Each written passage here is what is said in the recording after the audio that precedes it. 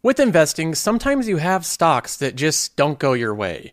Things don't turn out how you thought they would. We've all experienced this before, some of us with different stocks. For example, the investors in Dollar General had no clue the stock was going to drop 37%. This came a little out of the blue. The company suddenly didn't do as well as investors were expecting. Another one is Disney, which for years has given mediocre returns despite having some of the best assets in the world. This is another one I know has so far disappointed a lot of investors. We all have these disappointments, these companies that just don't go our way despite our best efforts and best research, and that's what makes it all the better when you have a stock where everything just seems to work out. And one of those stocks for me is Texas Roadhouse, a restaurant company. A company that now is up 9.6% currently on the day after their 2023 Q4 earnings report. Texas Roadhouse is in the green by 10% today, despite the market being in the red. We have a note here from Qualtrim saying the company's moving up today because of a good earnings report and because different analysts are raising their price targets on the stock. Now, I'm like any of you. I'm bummed when my stocks don't do well. If one of my stocks is not performing well, if the fundamentals are not moving in the right direction, that really bums me out. But on the other side, I'm of course thrilled when one of my stocks does well, and Texas Roadhouse is one of these companies that continually surpasses even my expectations. I hold a very concentrated portfolio. We have over $600,000 in only 12 companies. With this level of concentration, of course, I have a very high standard for each company I invest in. But even so, Texas Roadhouse is one of these companies that genuinely surprises me. It surpasses my expectations time and time again. I first started buying this company in 2021, and it's already almost a double. My holding value is $63,800, and it's currently $28,000 in the green. When I look through my purchase history of the stock, I was buying it through many different times,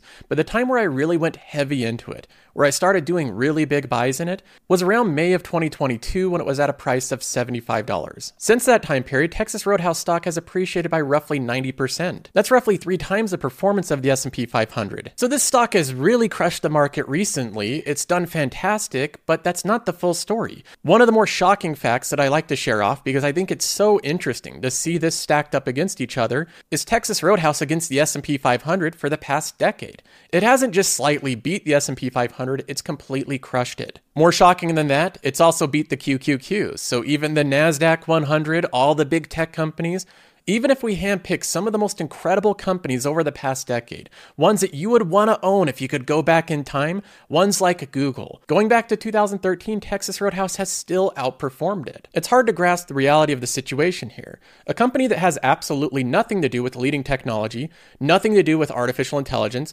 nothing to do with fintech or software in general, is continually outperforming some of the best, most advanced companies in the US markets. And the mechanics of how it's able to accomplish this time and time again are very interesting. In this episode, I want to dive into it. What are the mechanics of Texas Roadhouse that make this company generate market-beating returns? There's something they're doing that other stocks are not doing, and we're going to be breaking it all down in this episode. Now, in breaking down Texas Roadhouse and the secrets behind their incredible continual outperformance, I think we first need to look at some of the basics of what returns are and how they're even generated in the first place. For this, I would recommend downloading my investment philosophy presentation. It's only 8 pages long, and it's just a simple PDF file. You can download it in the pinned comment below, completely free, no strings attached. On page 7 of this presentation, I address intrinsic value and the core drivers of intrinsic value. A company grows intrinsic value by having organic revenue growth, free cash flow per share growth, and the predictability of the company improving. Meaning that if a company's growing its organic revenue, they're growing without doing expensive acquisitions or paying for their growth, they're growing by just growing their core products, that's good growth. If a company's also growing their free cash flow per share and earnings per share, that's also very good growth. And if they're doing this while also growing their moat or the predictability, that's also good growth. So these 3 factors all determine the growth of the intrinsic value. And I think this is something that investors continually get confused about. In many cases, novice investors may look at companies that are at the forefront of technology, and they will suggest that AI is what generates returns. Whatever company is the leading AI company, or software, whatever company has the most cutting-edge software will generate returns. Now, those things are great, those softwares and features and different things that companies are creating, but they in and of themselves do not generate returns unless the company can translate that AI and software into money. They need to have a profitable business model behind the AI and software. Ultimately, it does not matter where it comes from or how it's generated. What generates returns is earnings and cash flow growth. If a company can grow its earnings per share and its free cash flow per share, and it can grow it steadily for a long period of time in a predictable manner, that company will generate returns whether it's an AI company or a steakhouse. Ultimately, at the end of the day, what matters is cash, the money that the company earns. And investors will not care whether or not that return comes from artificial intelligence, selling cutting-edge software, or from selling steaks. So while there's lots of money to be made in cutting-edge technology, there's also intense competition within that industry. With Texas Roadhouse, they've consolidated steakhouses into an experience that's difficult to beat. The value proposition is unsurpassed by any competitor. The experience is, on average, much better than any competitor because of the execution of this company. And out of everything I want to highlight, with the incredible performance of Texas Roadhouse, I think the biggest factor with this company is execution. Execution is what's leading this stock higher. On the second page of this presentation, I have unattractive attributes in a stock, and many of them have to do with capital allocation and execution of using cash. For example, I try to avoid companies that have undisciplined use of cash flows. Companies that issue too much compensation to employees and executives. You'll see these companies issue hundreds of thousands of dollars per employee in stock-based comp, far above a competitive pay. They also have fancy, expensive offices, extravagant work parties. They, in some cases, will invite celebrities and pay them consulting or advertising fees. They invest into executive pet projects, things the executives want to do, not because they believe they'll get a good return for their investors, but because it's something they're interested in. They also are, in many cases, unwilling to return excess cash to shareholders. These are the undisciplined uses of cash flow. And I believe the primary reason why Texas Roadhouse has commanded such incredible performance over the past decade is by avoiding these many sins that other managers fall into, wasteful uses of cash flow. Texas Roadhouse is an example of excellent use of capital allocation and cash flow. To illustrate how skilled these managers are at effectively using their cash and generating returns for investors, I want to take a look at this last earnings report, the year of 2023. The first thing they mention right at the top is they're increasing the quarterly dividend by 11%. This is a direct return of free cash flow back to the investor. So a simple way to look at this is the company generates free cash flow every single quarter. We see these numbers right here, $100 million, $11 million, $13 million, $40 million. They're using some of this free cash flow and returning it back to you directly through a dividend. This direct payment back to you in the form of a dividend is an incredibly direct way of returning cash back to the shareholder. You know that they're not using it for any tomfoolery. They're not doing anything silly with it. They're just giving you the cash directly back to your bank account, directly back to your brokerage where it can be reinvested into other opportunities. And I've seen this happen over and over again with Texas Roadhouse. From when I first started buying the company heavily, earning that $139 dividend, then 183, 185, 224, 229, 239. It's going to go up another 11% without me owning any more of the company. So my next dividend is going to be around $265, and I get these 4 times a year. Now, the reason that they can continually grow the dividend is because they're growing their earnings and their cash flows at an accelerated rate above the market. This is another thing that's incredible about this company, how efficiently and quickly they can grow. For example, in the year of 2023, they grew their revenue by 15.4%. That is organic revenue growth, meaning they're just growing their core business. Their net income grew by 13%. Their diluted earnings per share grew by 14.3%. Now, they had a 2.1% dividend yield starting that year. So you got 14.3% in earnings per share plus another 2.1% in dividends, a total return of 16.1%. A 16% return is above the average of the market. The S&P 500 averages around 9 to 10% returns. A 16% is, of course, 60% above that, and they've been doing this on average for the past decade.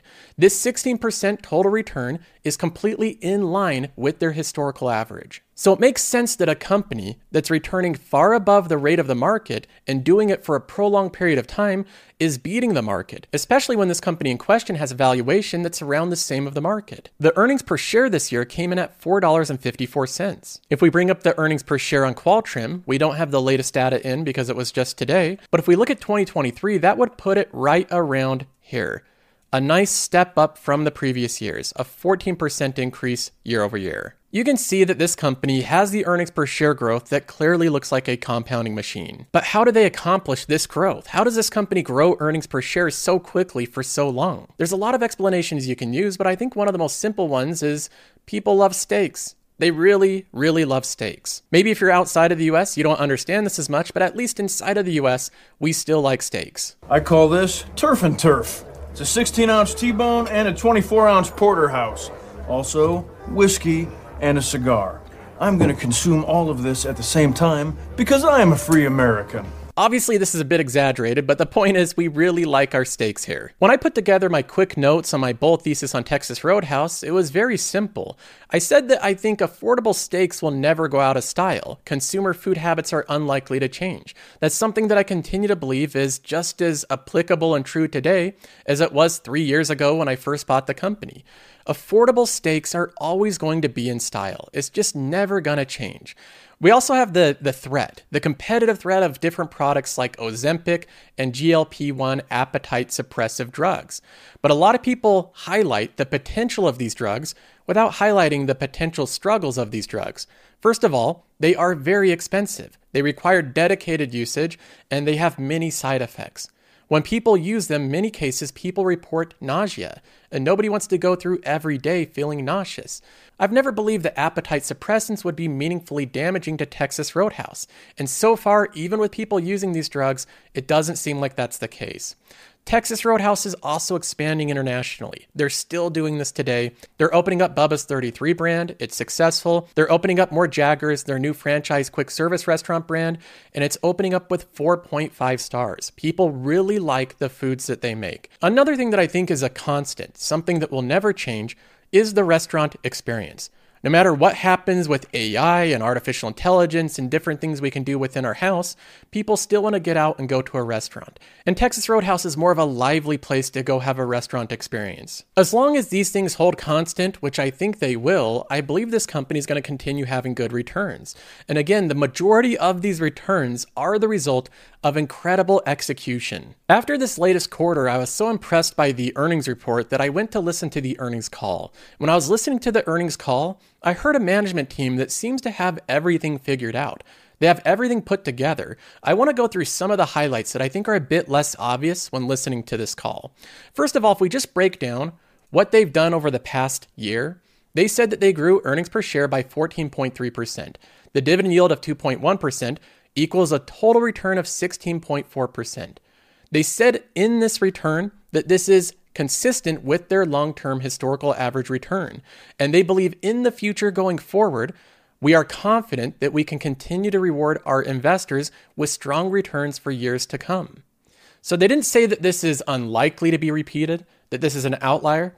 They said, no, this is what we do. This is the type of returns we generate, and we're very confident in our ability to repeat this in the future. Now, of course, we don't know for sure if they can, but that's their thoughts about the future. They also mentioned that in the year of 2023, they currently ended the year with $104 million in cash. So they have a lot of money in cash. For a company of their size, above $100 million is a lot of cash to work with. They self-funded $347 million of CapEx. Self-funded means that they did not take out leverage, they didn't take out loans, they simply used their cash flows to pay for it. They also self-funded $39 million purchase of 8 franchise restaurants. So they are buying their franchise restaurants because they know they get a positive ROI.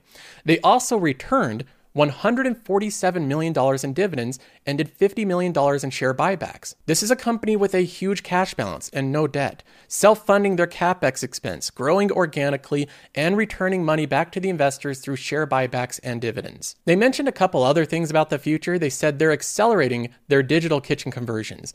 This makes it easier for them to fulfill delivery, DoorDash, and Uber. It also makes it easier for their restaurants to fulfill to-go orders. So they're now converting around 200 new restaurants to this digital kitchen. To-go orders is now also a $1 million business per restaurant. That's a pretty big business, and they're continually growing this. That's nice for them because it doesn't occupy space in their restaurant. They can serve more customers that way. Now, one of the downsides of this year was CapEx expense was much higher than last year. They were asked about this on the earnings call, and I thought it was really interesting the answer they gave. They listed out a few reasons that CapEx is going up. One of the biggest expenses in growing this brand is building new restaurants. And they said it's a lot more expensive to build these restaurants today than it was 3 years ago. Building costs, labor, parts, all of that has inflated over time. That's something they cannot fix. They can't change how much it costs to build their restaurants. Another issue is Texas Roadhouse is a bit of an old brand. They've been around for a long period of time, and many of their restaurants are simply old. They're just aging. They need updating and repairs. So there's higher expense of servicing these older restaurants. And then also, they're building their newer restaurants 10% bigger than their prototypes a year ago. They're finding that these 10% bigger restaurants allow them to earn a much higher ROI. So they're investing in building even bigger restaurants because they're getting a better return doing so. Now, on the positive side, even with the higher expense of building these new restaurants, the new restaurants are performing incredibly well. They're exceeding their cost of capital and their target internal rate of return of the high teens. So these new restaurants are still returning above the high teens in IRR, which is a very strong return for the capital they're putting in. So this is a nice way of saying, even though these restaurants are becoming more expensive, the returns they're getting for them more than make up for it. Now, another thing they mentioned on the call is that in the year of 2024, Texas Roadhouse has an extra week of reporting, and they're estimating that that extra week will add on an additional 4% EPS for the full year. So when you're looking at your analysis of earnings per share growth, just keep that in mind, that it's going to be a little bit higher because they're reporting a full extra week. And then so far in 2024, when asked about any type of slowdown or concerning trends or people spending a bit less money, they've seen none of it. No slowdowns, no mixdowns in their products, no concerning trends. As far as they're concerned, they're off to a great start. So there's a lot of different things we can look at with this most recent quarter, but overall, what's generating these great returns is a combination of their great brand, their great customer service, their great product, combined with incredibly good capital allocation. Capital allocation is the key ingredient in this mixture. It's the key thing driving these returns. If Texas Roadhouse did what many other restaurant companies do and acquire brands, acquire different companies, they're always going out buying different things and doing it at expensive prices, they would have subpar returns. But the fact that they're focused on growing out their own brands internally, ones that they've developed like Bubba's 33 and Jaggers, ones that are not expensive to develop and grow, they have a high amount of return potential with very low downside. Now with all that, the stock today is at $147. It's up a staggering 23% year to date, 41% over the past year not counting dividends. So this company has been on a roll, but where does it stand now? When I did my intrinsic value estimates on all my companies, I had Texas Roadhouse at an intrinsic value of $135. That's where I thought it was in the range of fairly valued. But I believe the company has grown its total return around 16%, and I believe the intrinsic value has moved up 16% year over year. So 135 plus 16% is around 155. So I think it's worth around 155 now, and the company trades at 147, which means that even though it's moved up 11%, I still don't think the company's trading at a crazy valuation. Now, I'm not currently buying into the stock because I was able to buy this one on a substantial dip, but I'm going to continue holding it in my portfolio. I see no reason to be pressured into selling this one right now. As far as I can see with Texas Roadhouse, it's a continual example of excellent capital management, a company that continues to do the right thing on behalf of the shareholders. And it seems to me today that the company has as bright of a future as ever. I'm really thrilled with the performance of this company. And I know sometimes with investing, companies don't go your way. It's not always easy or fun. Not every stock you buy rockets up. So I think it's good to celebrate and be happy about the time your theses work out. For me today, that thesis is Texas Roadhouse. I may go there this evening and celebrate with a steak. That's all for this episode. See you in the next one.